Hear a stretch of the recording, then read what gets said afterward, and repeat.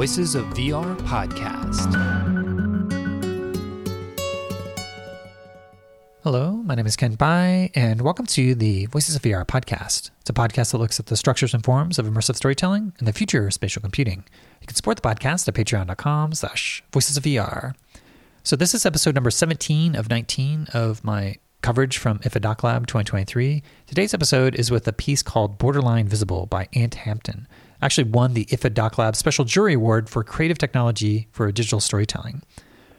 So this piece is actually like an interactive book, like a photo book with a time-based edition, meaning that there's a audio narration that you're listening to the author Ant Hampton, who's guiding you and directing you to flip through and experience this book. So I'm just going to read this description to give you a little bit more flavor. Borderline Visible is a book of photos and text fragments with an audio track that combines narration, a soundtrack, and instructions to guide you through it along a nonlinear path. The experience sparks a miraculous process of human pattern recognition through a moving and troubled psychogeography. The audio and visuals are separate elements, held together in the present through your physical participation, turning, flipping, and comparing pages, diving into a here and now of the page. So I was really struck by this piece, and I really quite enjoyed it, just because the idea that you could take a book, a photo book, and add like an immersive time-based dimension to it. So a kind of guided tour through this book in a way that isn't just like flipping the page from one to the next. It's actually like having you jump around all throughout the book and come back to pages. And so there's like a nonlinear component to this as well. But also it's reflecting like this road trip that Ant originally started on this road trip with a friend, and then that friend has to leave. And then I'll just read this last sentence of the synopsis. As the other continues towards Turkey, suddenly alone, the narration grows into a fervent piecing together of value and meaning from the human ruins of aspiration, history, and language. So yeah, just a really provocative integration of this road trip into this book and adding these other immersive and embodied interactions with the book through this audio narration. So that's what we're covering on today's episode of the Voices of VR podcast. So this interview with Ant happened on Saturday, November 11th, 2023 at IFA Doc Lab in Amsterdam, Netherlands. So with that, let's go ahead and dive right in. Hello, I'm Ant Hampton, and I come from a theatre background, basically.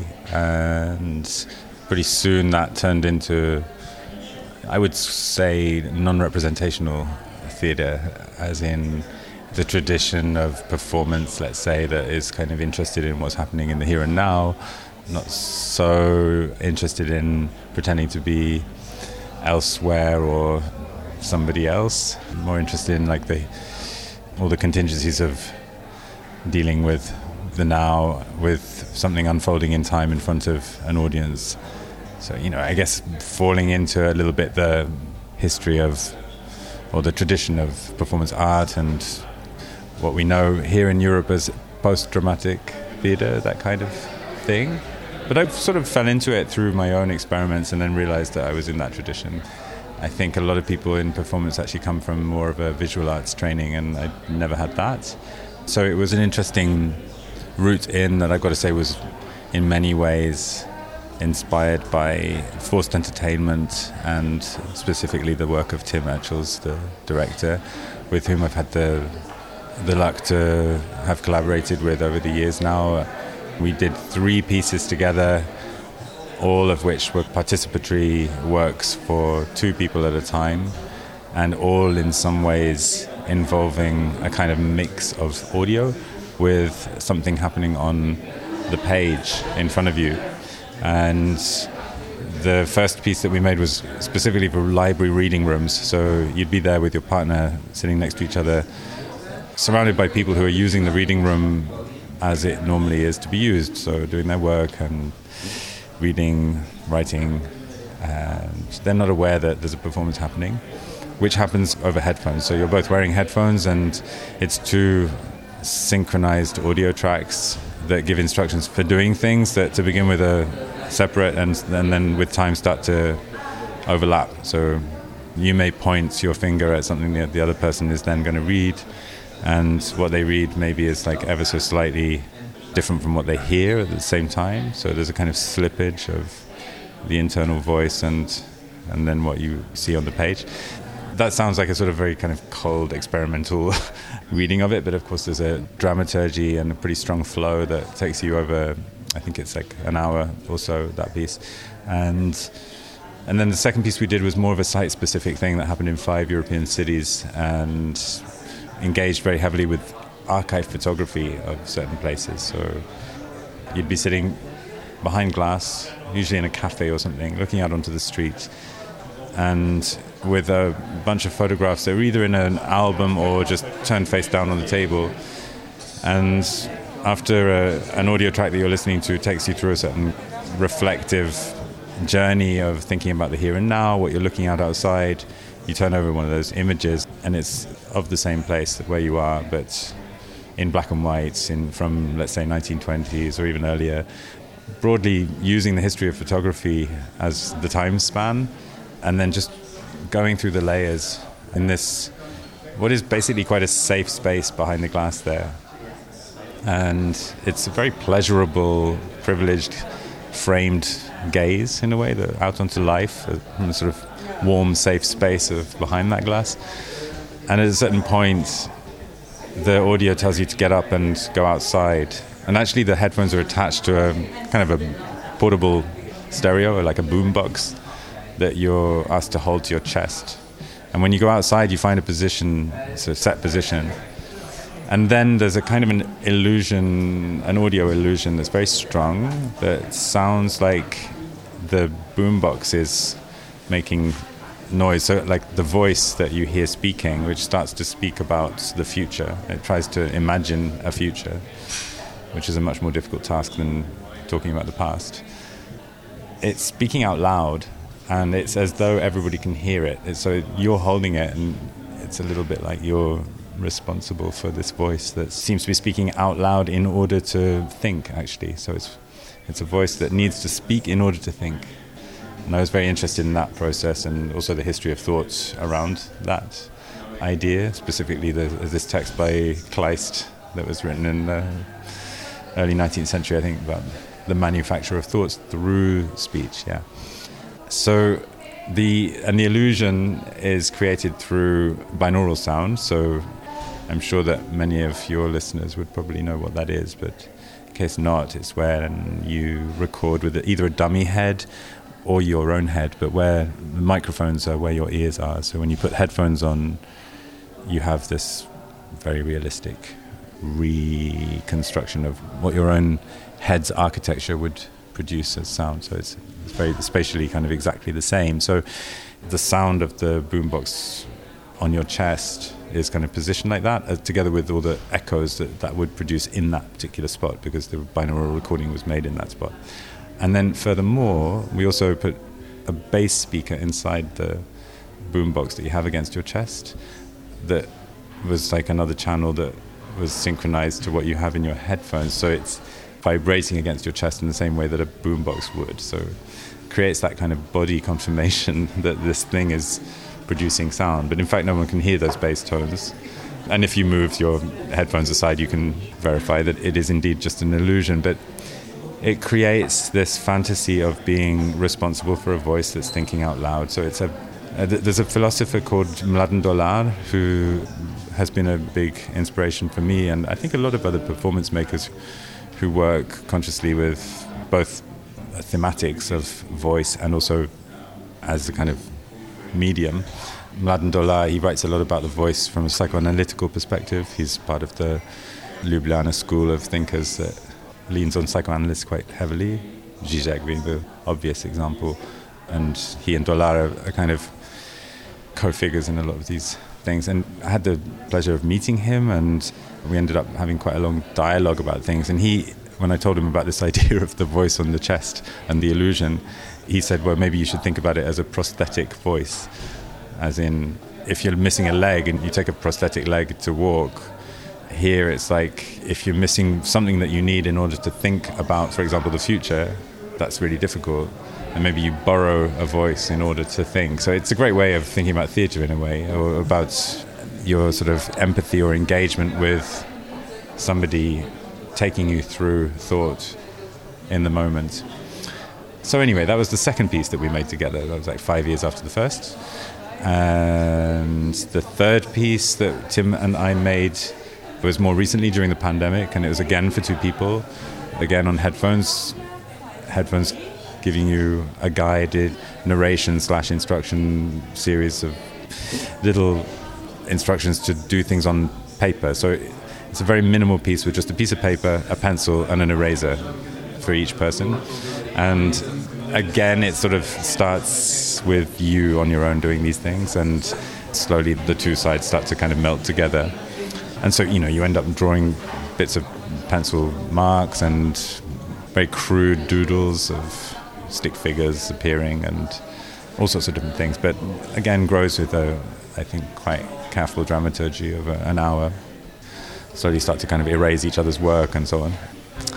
That's called Not to Scale.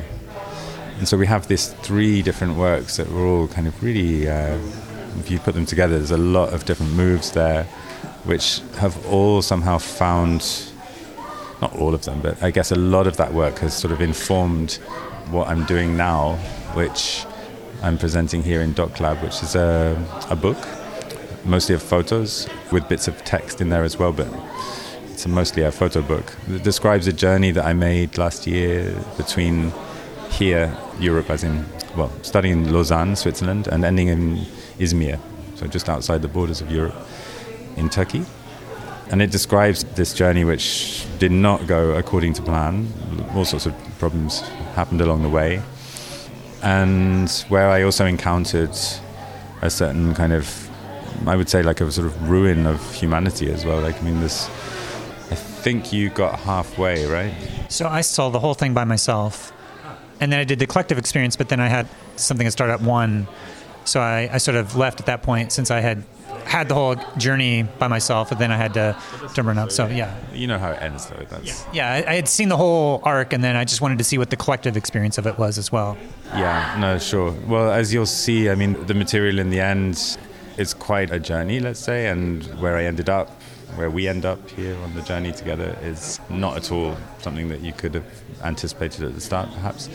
And I feel like the kind of material that it is, which, without too many spoilers, deals with the atrocities happening on the Greek border with Turkey, funded by the European taxpayer through the Frontex agency, the European Border Guard Agency, and the absolute devastation of life that's happening as a result. Cemeteries, so-called nameless, with endless numbers of people who have been thrown into the sea, literally, and who have drowned.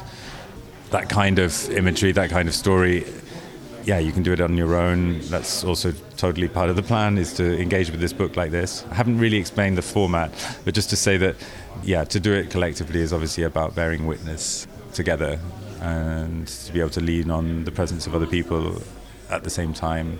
It was pretty simple in a way, in that sense. But it's a book that if you buy the book in a bookshop, it has a QR code on it. You flash that, you get the audio, and the audio takes you through the book over a given time. So we call this time-based editions. It's the first in this series that we are imagining, myself and the co-director David Berger, who's based in Athens and who has a history in publishing and making books. It's a kind of new world for me in terms of the format. Very interesting one, but in terms of this idea of the audio track taking you through it, following this other work that I've done, I would say that it felt like a really good time to explore what else a book could be, specifically because I would say, like, for me personally, like pre-pandemic, there's something kind of uncomfortable about the assumption that everybody would have headphones and a smartphone. I think maybe in the US and most of Europe you could have assumed that, but it felt slightly kind of pretentious or slightly problematic even to assume that. Whereas now it's really basically okay to assume that everybody can do that, and everybody knows what a QR code is, and it just has a huge implication, I think, for what a book can be as an object. That it is no longer this self-contained thing that has its own, where you bring the time you're going to take to the book. Instead, in what we're doing with the audio, we're saying, okay, this is basically like a time-based medium, just like a movie or a theatre piece that has a given time, and then which can exist as a book afterwards in its own right, an object which contains this charge, this trace of memory trace of what you've been through. And if you go into it afterwards, I think it resonates in a really interesting way. Like, it's a very rich experience. It's got a lot of layers to it, both visually on the page and in terms of all the connections that I'm making in a rather Sebaldian way, I would say. I don't know if you know the work of W.G. Sebald. He's an amazing writer who was killed in a car crash tragically after writing, I think, 4 or 5 books that really changed how we think about travel writing and about psychogeography and bringing history and personal things all into this kind of flowing narrative. I was very inspired by that for this piece. And I mean, he has a certain austere German tone to his writing that some people find a little boring. I mean, I have a different tone to the narration. I would say it's kind of, I don't know how you found that. Like, a lot of people said in the live thing, they were looking to see where I was. They thought I would be speaking it live. And I try and make it seem like there's a certain degree of, well, I guess thinking through speaking while also being precise about it. Yeah, I had seen the version where you just listen to yourself. So when I was in the collective version, I recognized that it was pretty much the same version, except for you had a little bit more lighting effects in the collective version that I think added to being in a theatrical setting and on stage. It was a little bit different experience, especially being in a group with other people. And, you know, if your attention wanders and you figure out what page, because what was striking about this is that it's a book, 233 pages, which at the beginning it's like, how are we ever going to like make our way through this in like 78 minutes? But then you sort of lay out that there's like 4 different threads at the beginning, where there's like a poetry thread, there's a dimension of Alzheimer's, and there's these other aspects of your journey as you go through this piece, different themes that are being woven in and out. But what was striking to me was sort of the non-linear nature of it. Like, you're having the audience flip forward and flip backwards, and you're not really going like just flip the page to the next. You're jumping around a lot with the page numbers in a way that also symbolically allowed you to say, we're about halfway through the journey, and now we're halfway through the book, and you're kind of like jumping around in a way where you could just take the book and read it straight through linearly. But as you take us through this audio journey, it felt like listening to a audio podcast, like a story from a podcast, as you would listen to just the story. But the book was there, and it was augmenting the ability to see both the photos, but also to read. And so there's this multi-channel experience of like listening to the story, but also having the freedom to kind of read along with additional text. And as I was going through it, there's always more text that could be read than the moment, but I feel like because it's a time-based medium, you're taking us through this dramatic arc of the story, but it's kind of jumping around. But the story also is kind of jumping around in the sense that it's many different cycles and many different layers. And so I felt like by using the book as a metaphor, but also the way that the story is told, you're able to take us from point A to Z, but it's kind of jumping around in a way that reflects the fragmented or nonlinear nature to how the story actually unfolded, which I thought was also a very interesting metaphor for how you're actually telling the story and how I was receiving it. Yeah, that's it. I mean, I think how we get from A to Z is, for me, having worked on it like non-stop for a year, I think this is the only way to do it. Like, I feel like there's the dramaturgical kind of work has been done, but it's funny because indeed it was always a plan to be going forward and back, jumping around in the book for many reasons, mainly because I wanted to involve the body. I wanted it to be like an embodied relationship with this object, and for it not to be just sort of handed to you on a plate in this kind of linear way. It's an audio-visual experience where the audio and the visual is unstuck from each other. Like, you know, the film is handed to you on a plate. With most time-based media, it is like that. And what's interesting to me is to have the two elements separate, and it's through your basic participation of trying to keep up with the guide that it stays together. And so you're constantly reminded of that by this work that you have to do. And for me, it's interesting because there's a lot of emotions in the piece. I mean, it is, I think, for a lot of people, it's quite a big deal to be faced with these things. And yet the instructions to turn the page, to turn it upside down, to put your finger somewhere, to close your eyes, in a way it cools it down in a useful way, I think. It's sort of, well, I mean, basically in a Brechtian way.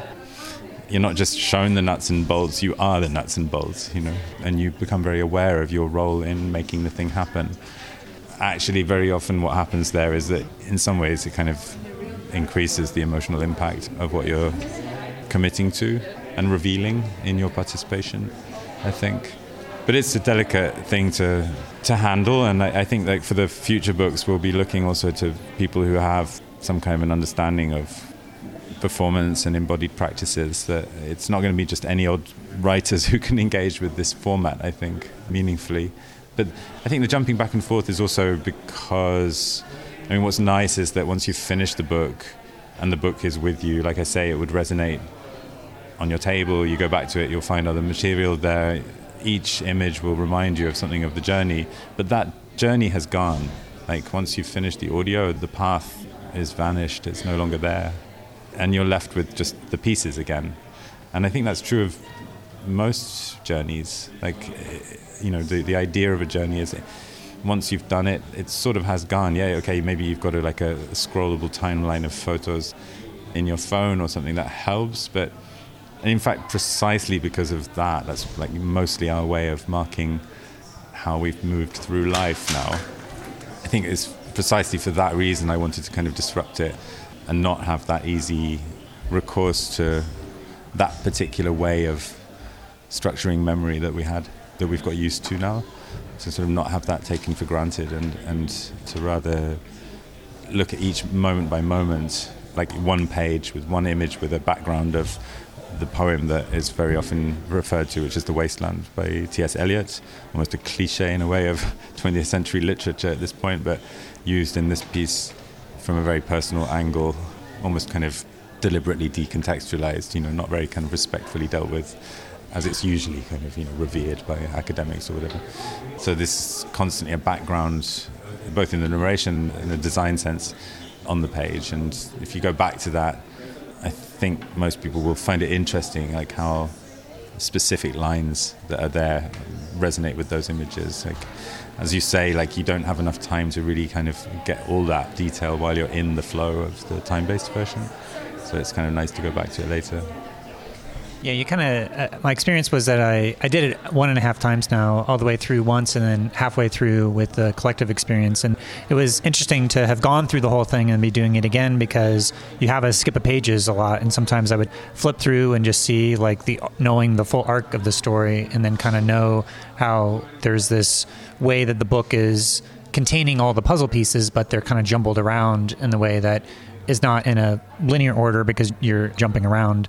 But the other experience that I had, which was a very visceral part of these ideas of embodied cognition, where you use your body to actually help understand how the story is being told. And so you are guiding us to point at a certain picture or to trace the lines through these different steps in a journey, reflecting on different newspaper articles that were reflecting some of the themes that we were talking about earlier that's discussed, but also covering up a picture, you know, and shutting your eyes and then like opening your eyes and instructing the audience to like how they're looking at it, you know, just look at it for a brief second and then shut your eyes again. Now open your eyes and move your hands. So you have these instructions that are allowing people to have much more of a visceral, embodied experience of the book that I feel like is also an interesting component that feels elements of theater, but also in terms of XR, this full embodiment of your own direct embodied experience and helping guide the audience members for how they're engaging with the story to metaphorically represent different aspects of how you're going to amplify different moments in the story by using the audience's body because they have the ability to interact with the book. So I'd love to hear any reflections on how you think about the body in the theatrical sense, but also in this specific experience of giving people a first-person perspective of this embodiment as you're telling the story. Yeah, I mean, there's an awful lot to say about that. I mean, I guess just as a very basic level, it was a challenge to me to think, okay, I'm choosing the book form for this piece. I'm used to doing things in performance where this is probably the most reduced format I've ever worked with. And it kind of feels a bit silly to be told to put your finger on an image, like of a marble floor of a cathedral in Thessaloniki and to imagine what the marble feels like. And like I see it from the back, like a lot of people not doing that. But then you're told that the marble floor is actually kind of Jewish gravestones that have been desecrated and used for reconstructing the city.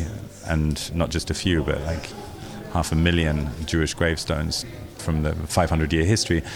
And that if you turn those stones over, you can find Hebrew inscriptions, and then you turn the page and you see a piece of this marble that we found in a wasteland behind the cathedral. And again, you're told to put your finger on it, and this time most people do, and run your finger over the words, and then the same line again, try to imagine what the marble feels like, which is, like a deliberate play on words, as in, what would you feel like if that was done to you? But also, is there something that you could feel by putting your hands on that stone if you were there in real space?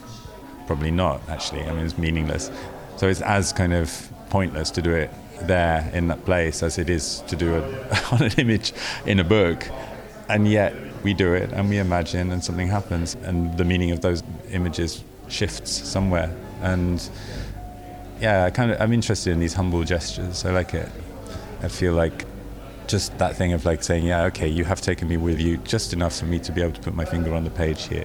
And these little shifts in the contract between me and the listener / participant, you get from A to B just a little distance, and then that allows you to go a little bit further, and it's a different kind of journey embedded within another travelogue in a way. Otherwise, I mean, other things to do with the body, my God, it's a lot to do with different kinds of bodies, different kinds of privileges in the story, especially when it comes to the Greek island of Samos, which is a place which is basically entirely about hosting different people who are not from that island, but the ones who come from the West, broadly speaking, are kind of welcome and put up in bed and breakfast or whatever, and the other ones who are coming from the East are beaten up, thrown in the sea. They do everything they can to not welcome them, and then once they arrived, because of international law, they're duty bound to give them asylum, and there's like these camps where they hide them away up in the mountains. Huge mental health problems.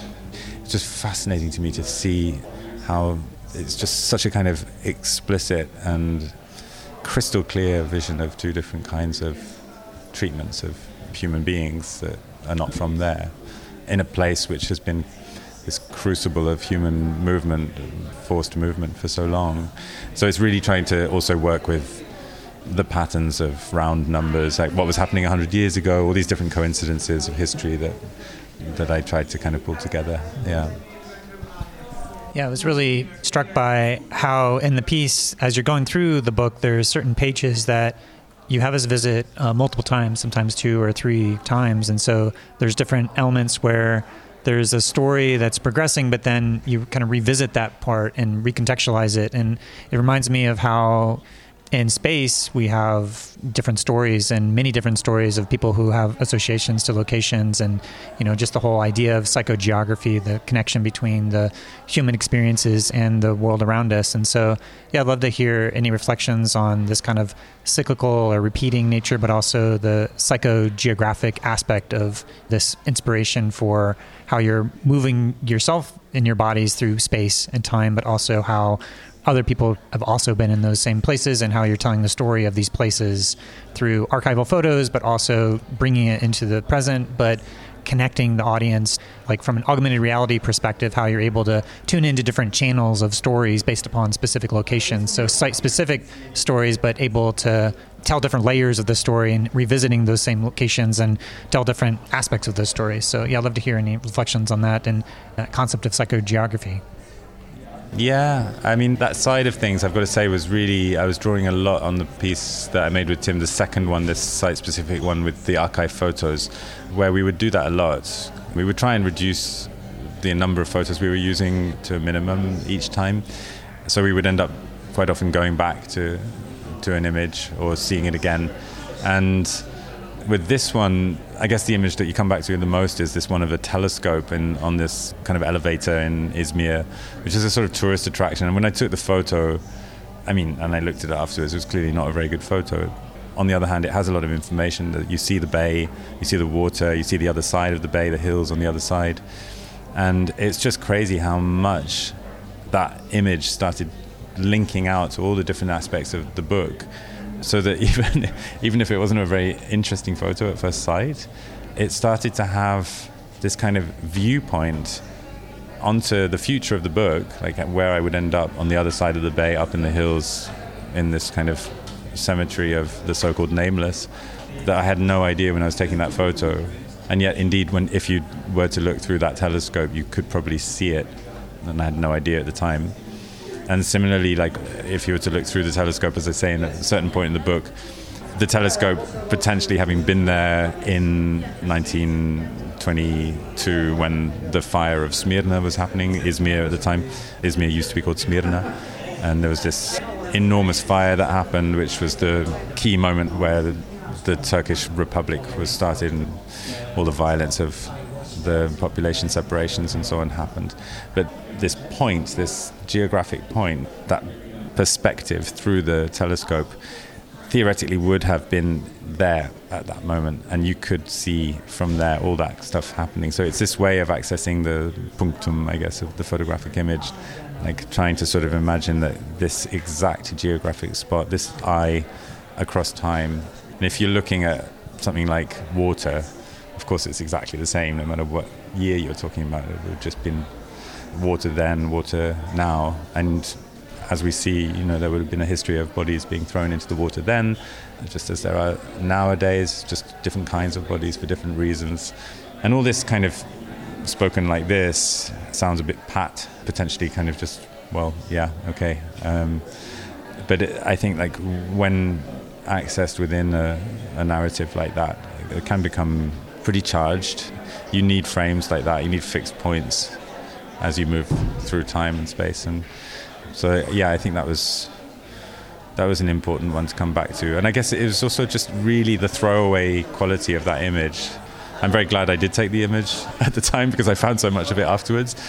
It was so often the case with the journey that I was taking photos without really knowing why or if there was any value in doing it in the moment, and sometimes also as a means of defense, because it was a very tough journey. A lot of things I was very confronted by what I experienced and how things went wrong and how things fell apart, and a lot of the time I was taking photos as a way of just throwing affect into the future, like at a time when I would be better equipped to deal with it. And so the writing was a forensic process of going over that material and trying to glean value and meaning from the pieces. Yeah, and I think about the piece, I feel like the T.S. Eliot poem of The Wasteland ends up being sprinkled throughout, both how many times you visit it throughout the course of the piece, but also it's a theme that keeps repeating throughout the piece and sprinkling different quotes from it. So I'd love to hear any reflections on the modality of poetry and how I feel like adds this other quality that is metaphoric and also can tap into emotions in a way that is different than how other forms of literature can be more analytical or informational based and not so much emotional. So love to hear this decision to weave this poem throughout the course of this. Yeah, well, I mean, without wanting to spoil it too much, like obviously in some senses it was the poem that chose me and not the other way around because of the coincidences involved. The fact that T.S. Eliot had written the poem in Lausanne, our starting point, exactly 100 years before, and that there was this very strong connection with what was happening at that moment 100 years ago in Izmir. He even mentions Smyrna at a certain point and all his worries about the East. And so there's a lot of geopolitics involved. There's a lot of, as I say in the piece, I used it almost as a kind of I Ching, I want to say also oblique strategies in a way. I would just sometimes just open the poem randomly and things would jump out. And I think it was that especially that I like. I mean, this is the case for most poetry, that in being lyrical, it's a lot about the voice, and there's voice embedded in it. And so there's an audio aspect to it, let's say. I mean, even in just silent reading, it's a very spoken, acoustic, vocal experience. And especially with Eliot, because he's sampling all the time, either other people's poems or just overheard voices. Very often you have that. And that's anyway what I'm doing throughout the piece. There's snippets of voice through the whole thing. The piece starts off with my book starts off with a description of the project I had done previously with Rita, my collaborator and journey partner for the first half of this. And that was all about voice as well, hitchhiking and recording people's voices that we would then learn off by heart as a way of learning German. It's like a very unconventional approach to it, but that we created a performance out of. So there's, like embedded voices of all kinds, and the poem has always been there in the background in my life, and was linked for me very strongly with the idea of like mental distress or Alzheimer's, and through the personal histories that I have with my family. So that all needed to be weaved in there somehow, and as well as the poem just as a survival tool, as this thing which in its terror actually brought solace to somebody who knew the poem and who was in a difficult moment. And by going back to the poem and reading it, rather than just amplifying the terror that she was experiencing, actually gave solace, which I thought was fascinating and actually stands for so much of why I ended up writing this piece, why I made it as a survival tool for myself, really. Yeah, and because there is an individual and a collective experience to this piece, I'd love to hear any reflections on what you see as the differences between the two. From having gone through it, for me, in the drop-in version, I just did it when two other people were doing it, but we weren't synchronized in any way. And so by doing it in a group collective experience, it was almost like when you meditate with other people, there's a collective group experience, but we're all reading and paying attention to this book object, which is, I've never done synchronized book reading before in any other context. And so this is the closest to that I've had. But I felt like that on top of the lighting and the other theatrical elements where you're asking people to shut their eyes or you're asking people to imagine. And so having these opportunities to do that in a collective context, I feel like also is much more focusing and powerful to have a bunch of people doing that. So I'd love to hear any other reflections for you to decide to do this as an individual and also a collective experience. Yeah, it's interesting. I mean, I guess the one other context that would probably naturally spring to mind is church. I mean, I stopped going to church as soon as I was allowed to make my own decisions about things. But I think, like synchronized page turning for me is that. And in some ways, everyone with their eyes closed praying or sort of concentrating in that way. I've always wished that there was a more, for me personally, a more sort of resonant version of that. So there's something of that in this. It's definitely not a churchy vibe that I try and set up in the collective experiences of this. Pretty much everything we've talked about is just amplified by the collective experience. Like, any embodied physical aspect, you turn your page on your own, you're not going to think about it, but if everybody turns the page at the same time and you have that lovely choreographed sense of like a wave of pages turning at the same time and the sound of it in the room, that creates a sense of being part of something bigger than your own yourself, which becomes important when you start bearing witness to these things collectively, that you can lean on each other's presence in a sense. I think there's some moments in the piece where in the collective version you might almost wish you were on your own, and then it comes back to being glad that those other people are there. And I find that interesting as well, and actually finding that finds its corollary in most theatre experiences, or you sort of come and go with your, sometimes you're sort of reluctant to acknowledge people around you, and other times you're very glad for their laughter that makes you realize that something is funny or that you wouldn't have otherwise noticed perhaps, or there's always that sort of negotiation of the others around you that is as interesting as it can be awkward. And I think otherwise, I mean, there's a lot of different reasons. I think that it works very well on its own as a book, I believe. I mean, you can totally buy it in a bookshop, take it home and have a pretty radical experience with a book that is going to be different to what you're used to. And it's something that you can then pass to someone else, gift it. You can host a little thing if you have like more than one book. You can do it with a partner. You can do it with noise-cancelling headphones on a train or a plane or whatever. And so it has this incredible portability that as a theatre maker, I find quite miraculous in a way, that you can sort of create an embodied live moment like that. But in the end, it's, even on doing it on its own, it's an amplification of this presence conjuring that can happen in any good book. on and over the pages. You know, when you commit to reading and you commit to decoding that stuff, turning the page to read more, like there's a bunch of inherent instructions anyway in any kind of reading experience, I think, that conjures presence, that makes things happen where there's an event happening. But I think when you fix it in time, you say, okay, this is a time-based thing, when you actually hear the audio rather than just your own voice decoding those words, it's a step towards the captive audience that I'm used to in a theatre. And so the collective experience just makes that more explicit in a way, as well as amplifying the impacts.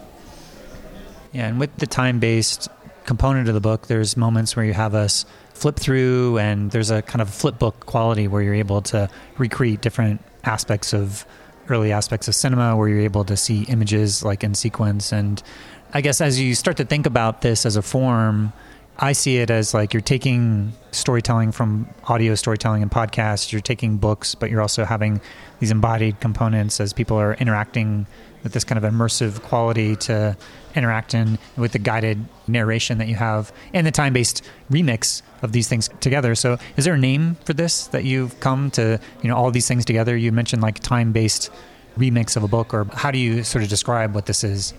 Well, as I say, we're thinking of it as, it's an imprint, it's a publishing imprint that we call time-based editions. And so this is the first book in that series, and my collaborator, co-director for time-based editions is David Berger, and he will produce the second book. And then we're now talking about the third and fourth ones, like seeing how the format draws in interest from other artists and also from other potential partners who will help us to commission work and find the money necessary to produce that.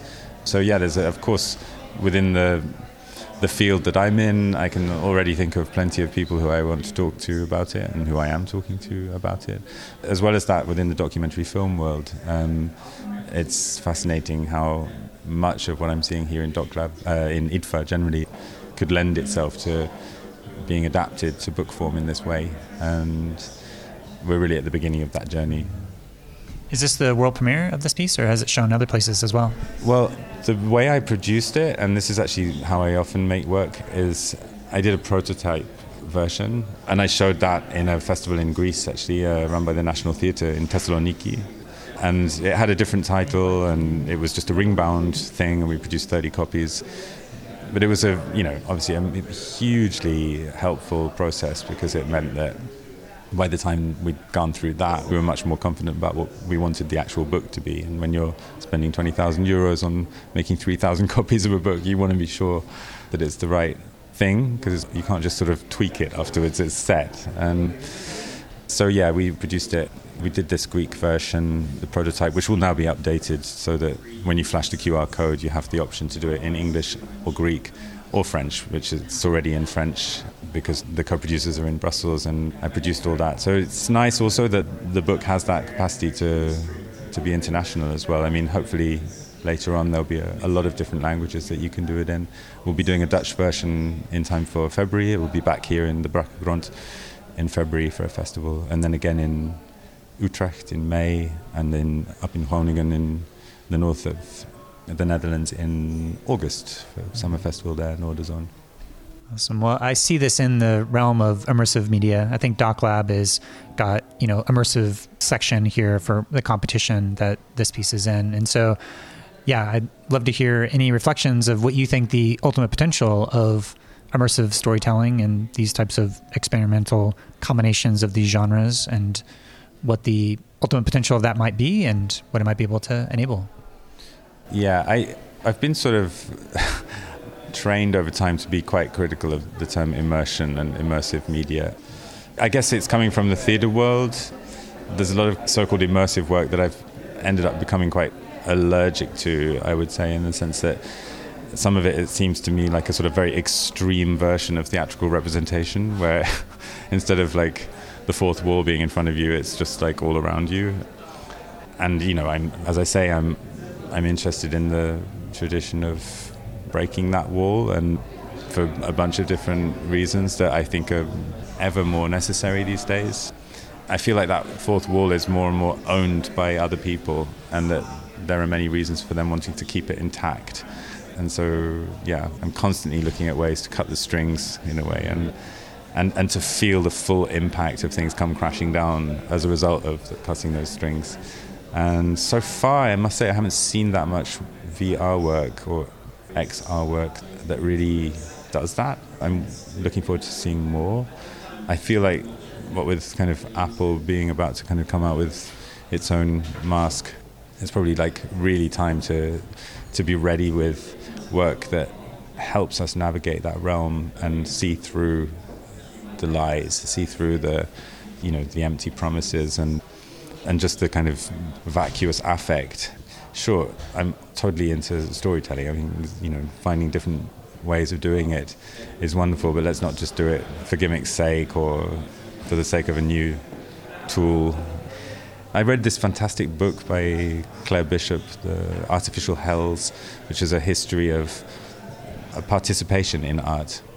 And one of the most interesting sections was about what was happening in the 60s, where she compares the US with Argentina. And in the US, there's like all the happenings and everybody's really into that. And it really felt like as long as there were no rules and there was like nakedness involved, then it was okay.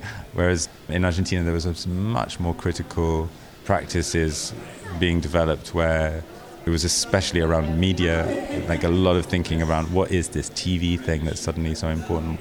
How can we see through it? And it was very antagonistic, bad-tempered work, which in hindsight is just so much more useful and so much more resonant these days.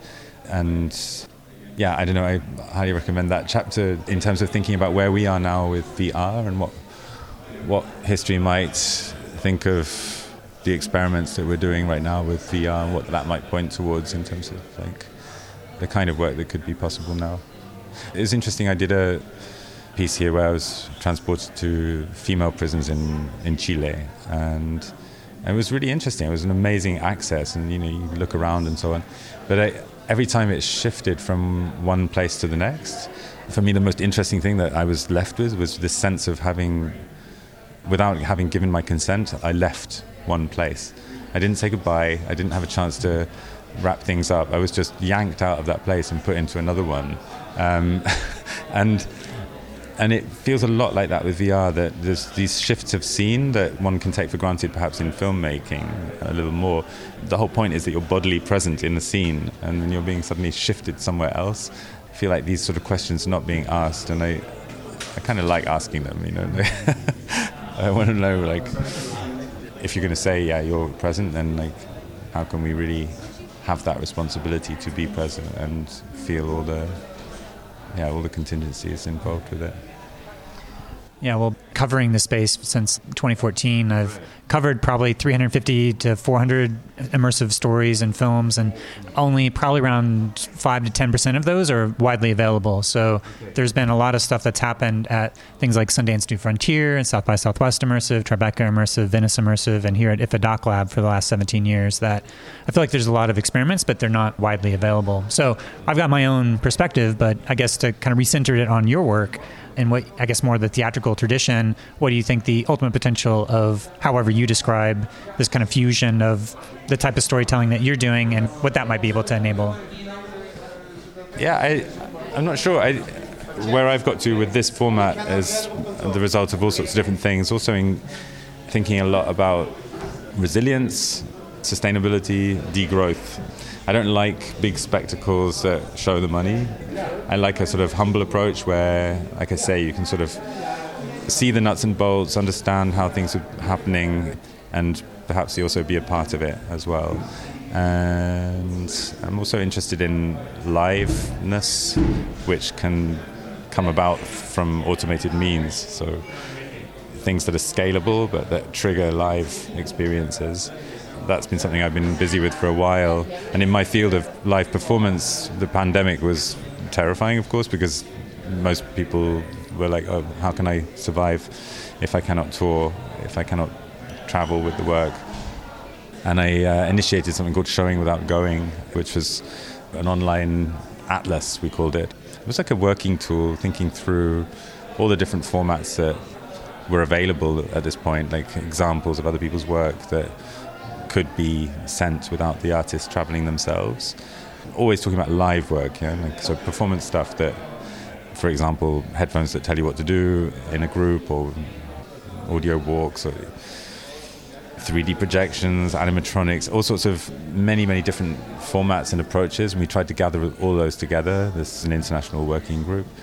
And they then also said, no, we should also compile also the questions and implications and problems of working in this way, and have that as a second column. And what if we added the first column of the formats and approaches with these kind of theoretical considerations to create a third space of thought, of thinking through, of like connections.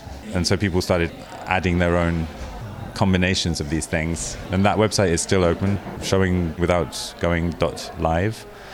And it's, as I say, it's a working tool that you can also contribute to. And so for me, this format of time-based editions kind of sits within that thought process as well, as in how can we prepare for another situation where we're not being able to travel? Like, how can we make embodied live work that reaches people in different ways, that accesses a different distribution system, which has a very low impact, both in touring and in production. We could go even lower in that impact, and one idea is also to create a book without making the book, so using existing books.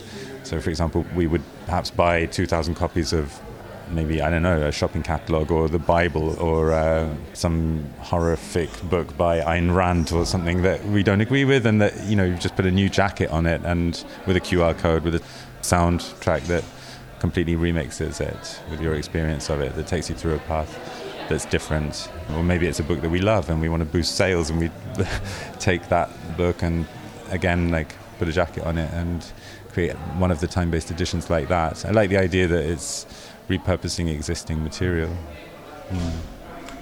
Awesome. Is there anything else that's left unsaid that you'd like to say to the broader immersive community?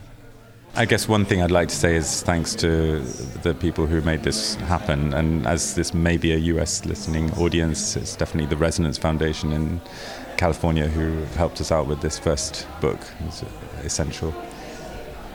Awesome. Yeah, I really, really enjoyed your piece, and I think it's something that's really quite compelling, of taking the book format and adding these other elements on top of it. And I feel like it's got a lot of possibilities that, like you said, you've already got a lot of other projects that are in different levels of production and works. And yeah, I think it's got a bright future as we move forward. Thank you so much for this. It was really good to talk. So that was Ant Hampton, who created an experience called Borderline Visible, which is a book with audio narration. And it won the IFA Doc Lab Special Jury Award for Creative Technology for Digital Storytelling. So I have a number of different takeaways about this interview. Is that, first of all, well, I really was struck by this piece just because it was completely transforming what I think of as a book and the type of experiences that I can have with a book, because it is adding this time-based edition version of the book where you're listening to Ant take you on this journey, and it's about 78 minutes and 233-page book, and you're not seeing every single page. You're kind of like skipping around, and even on the pages that you're on, there's not enough time in the course of this experience to like read everything. And so you're kind of having to skim. So you're skimming and reading some of the text and captions and the images while also listening to Ant. And so it's taking the artifact of a book, which we're all quite familiar with, and adding this kind of time dimension and performative element to it. Yeah, they actually at Doc Lab had this single player version where you could just go through it on your own, just kind of walk up and listen to it. Or they also had a social dimension where you could experience it as a group. So everybody is listening to the same narration at the same time. It's on the stage, and so they're adding other lighting components because he's having you shut your eyes and really trying to explore getting in touch with your body, imagining different sensory experiences, putting your fingers in specific places in the book, or turning the book upside down, or, you know, as you're turning through the different pages. So it's giving you this direct embodied experience, but kind of remixing what we normally have as our experiences of books, and giving this real dramatic arc of the story that is nonlinear, winding around, kind of like how sometimes road trips happen, but recreating that type of experience in the linearity of a book, jumping around in that linearity, but also the cyclical nature, how you might be coming back to certain points of the book at different times and having new layers of meaning that are building on top of that. So this layer of augmentation on top of the book through the audio that's helping guide you through the experience of the book. And something that's like a structured narrative, that you're getting the narrative tension, kind of like this form that we see with an audio podcast, blending that with how we're interacting with books. So there's a lot of reading and going at your own pace and having to listen to what's being said and interpreting it, but also having your own experience an agency to kind of flip around and follow along as well. So the book, when you buy it, you can get a hold of this book, you can order it, and then there's a QR code, and the QR code will give you an experience of this as well. And I actually saw a lot of people that were buying this book. I actually picked up a copy myself just because I thought it was such a unique idea that I hadn't really ever considered before. And it's something that I just wanted to also share with some other people and get some of their takes as well. So that's all that I have for today. And I just wanted to thank you for listening to the Voices of VR podcast. And if you enjoy the podcast, then please do spread the word, tell your friends, and consider becoming a member of the Patreon. This is a listener supported podcast. And so I do rely upon donations from people like yourself in order to continue to bring you this coverage. So you can become a member and donate today at patreon.com/voicesofvr. Thanks for listening.